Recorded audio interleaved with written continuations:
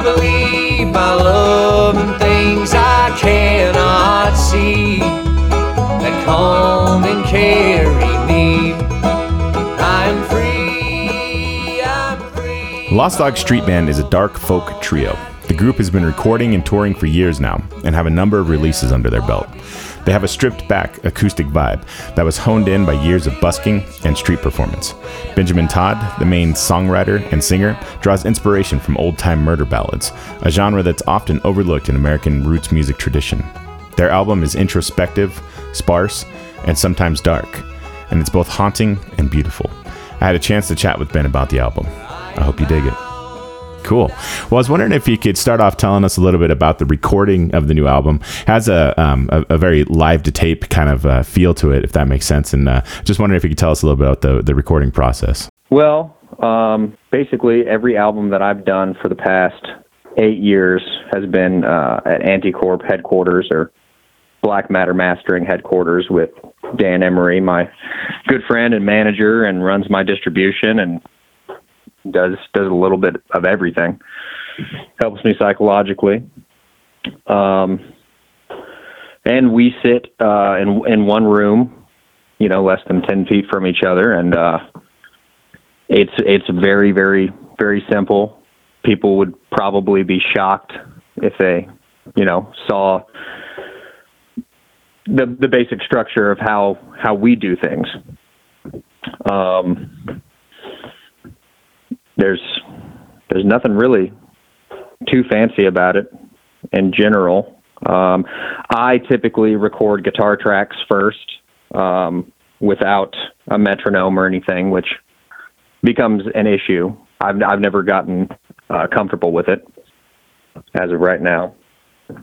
So, there have certainly been some timing issues that we've had to work out in the past, but yeah, typically I lay a guitar track and then vocal and then bring in a bass player and then Ashley lay stuff down and then we kind of chisel it away, make it better and better.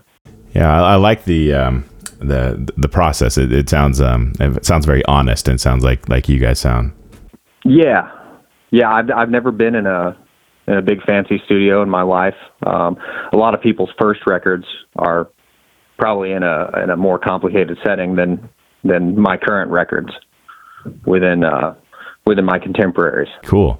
Well, all three of the people in the band have a history of busking, and I find that to be such a fascinating thing, and I was just interested in how you got into playing music in that fashion and how you guys all came together and all that. Well, I was born and raised in Sumner County, Tennessee, about 30 miles from Nashville. Around the age of 13, I more or less was a ruffian, hooligan, punk rocker, kind of wandering the streets of Nashville in my youth. And I started busking on Lower Broadway about the age of 14. And I was mentored by a man named Mandolin Mike, who busked on the streets of Nashville for 16 years. I think now he's been gone for about 5 years. Busking is relatively dead in the entire country. I think there's strongholds like New Orleans and Seattle that have that really ingrained in their culture. I would say Seattle's culture has always been bad, but it's always been there, instituted by the local government to be there, more or less. And in New Orleans, it's just that it's New Orleans. It's its own universe. So I don't think it will ever be completely gone from there. But generally, it's dead. I don't know how I got on that spiel. Yeah. What do you mean by it's bad up in Seattle? You mean like it's kind of dying away, or what do you mean by that? As a busker, I have busked pretty much every single metropolitan and smaller market area in the country. And I never liked Seattle's system. Basically, they have an hour turnover system where you write your name on a tag, which these are kind of rules enforced by, I don't know, city planners, whatever. And there are particular spots that you can only play at. They have music notes on the ground in Pike Place Market. And you have to rotate an hour, which if you're an actual busker doesn't make any sense because it essentially takes you 10 minutes to set up, 10 minutes to tear down. I could never get a feel for it. So I always, but that's kind of like the mecca in the Pacific Northwest of busking culture, in general. But yeah, from the age of 14, busking in Nashville, I ended up, running away, I don't know, starting at 13 on. But at 17, finally pretty much left for good, started hopping trains. And that was, my means of supporting myself at that time. So it was pretty crucial. I never had too much of a stomach for panhandling. I, flew signs and panhandled probably enough times I can count on both hands the entire time I was a vagrant. So I always preferred to give something in return. Yeah, play some music or something for it. Yeah. I get that. Well, I really like the song Fighting Like Hell to Be Free. I think it has a really cool message, and I was wondering if you could talk about that song just a little bit.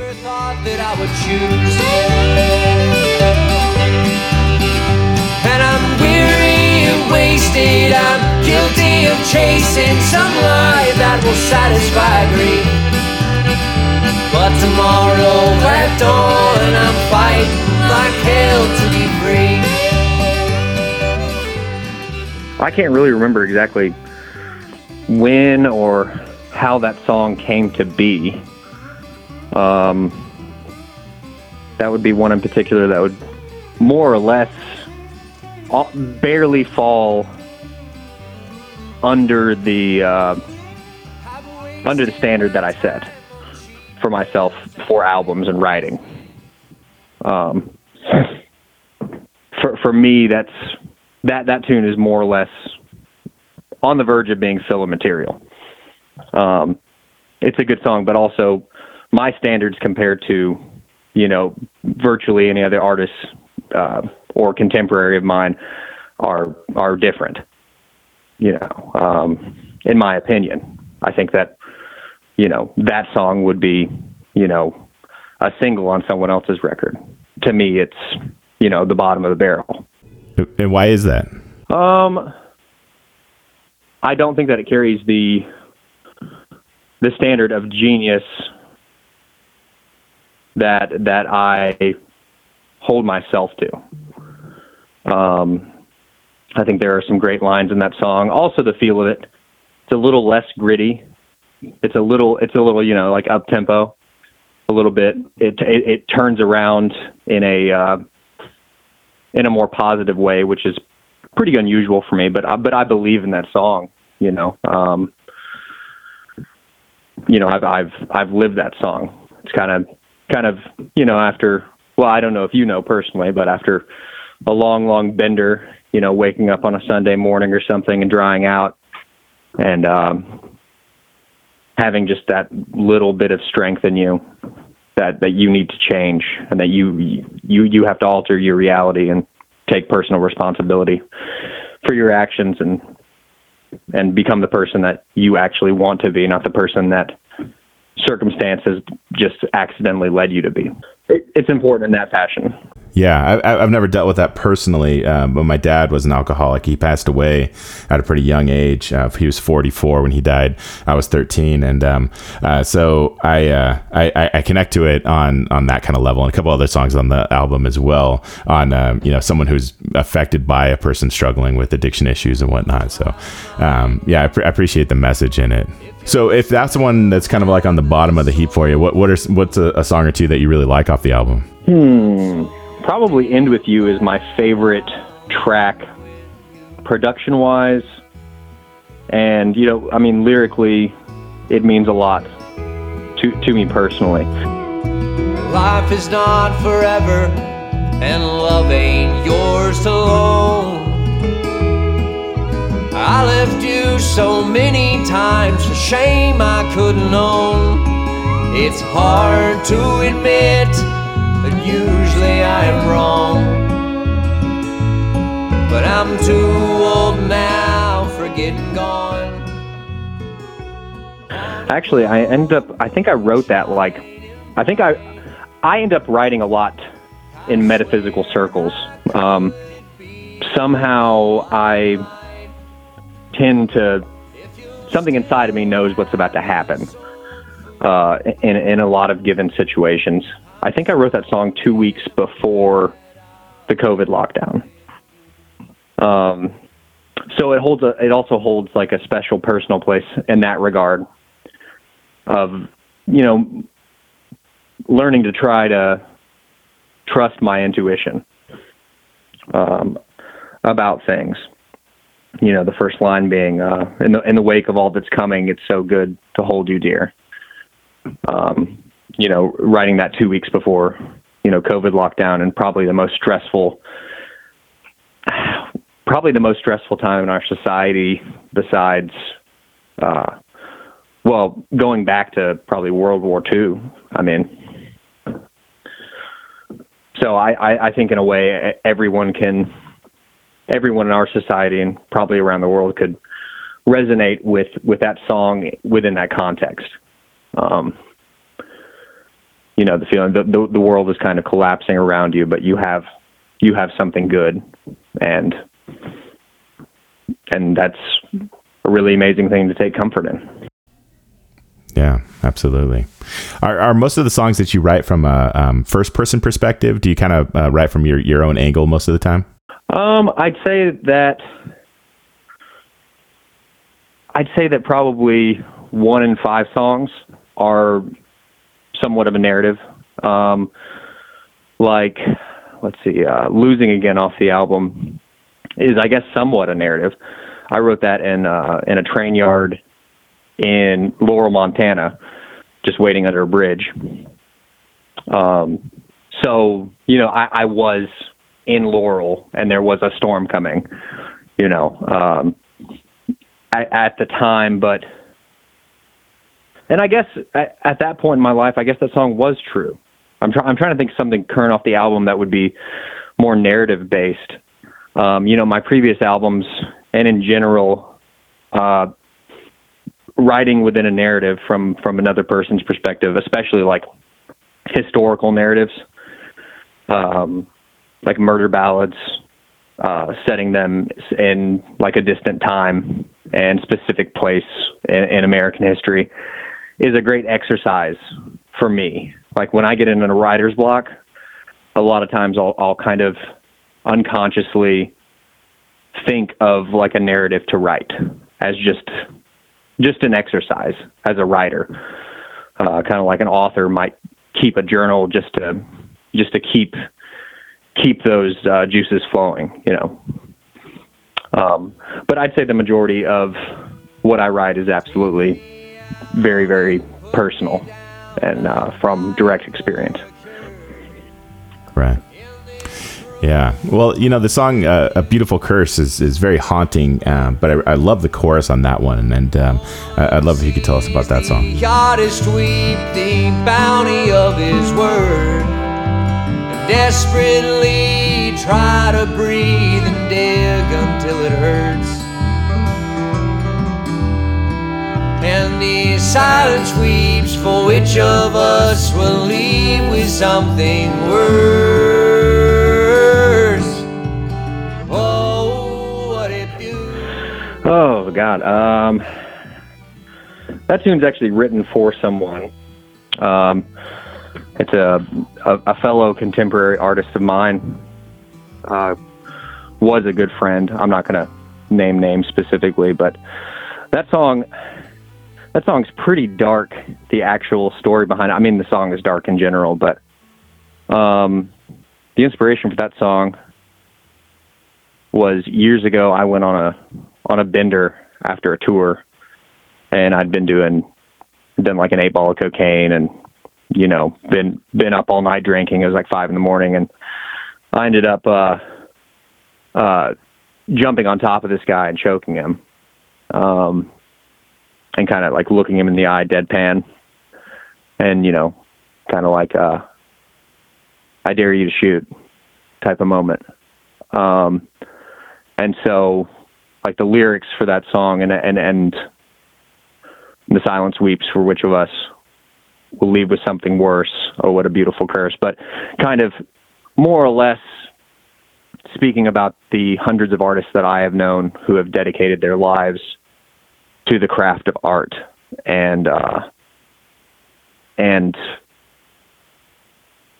the darkness that you have to take on as an identity to be an actual artist. Because, well, I think there's a separation between how we perceive artists today and how artists were in general, and how, you know, I kind of grew up as an artist. I was intentionally living art from the moment I woke up, you know, in a drunken haze, you know, stumbling out on the street, playing music all day, then copping dope and, you know, going under a bridge and playing music all night with a bunch of other crazy transients.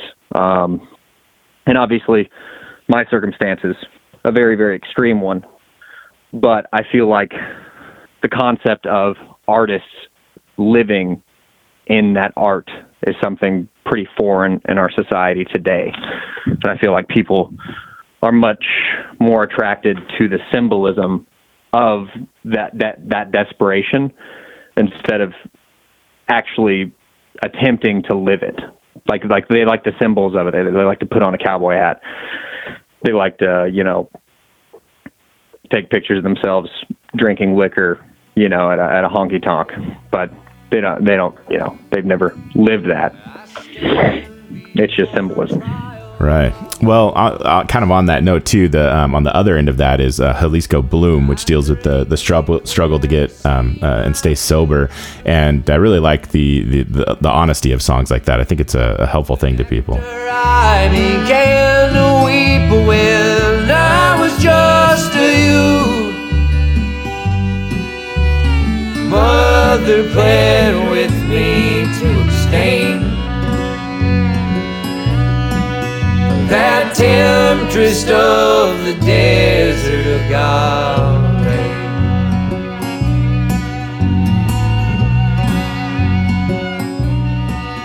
I stumble. Yeah, I think that song kind of encapsulates the double-edged sword of addiction. That you can absolutely hate something and worship it at the same time.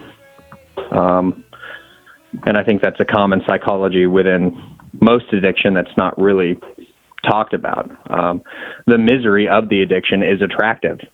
You know, it was attractive to me for years, you know, to be in the worst state of my life, isolated by myself, and push that limit as far as I could.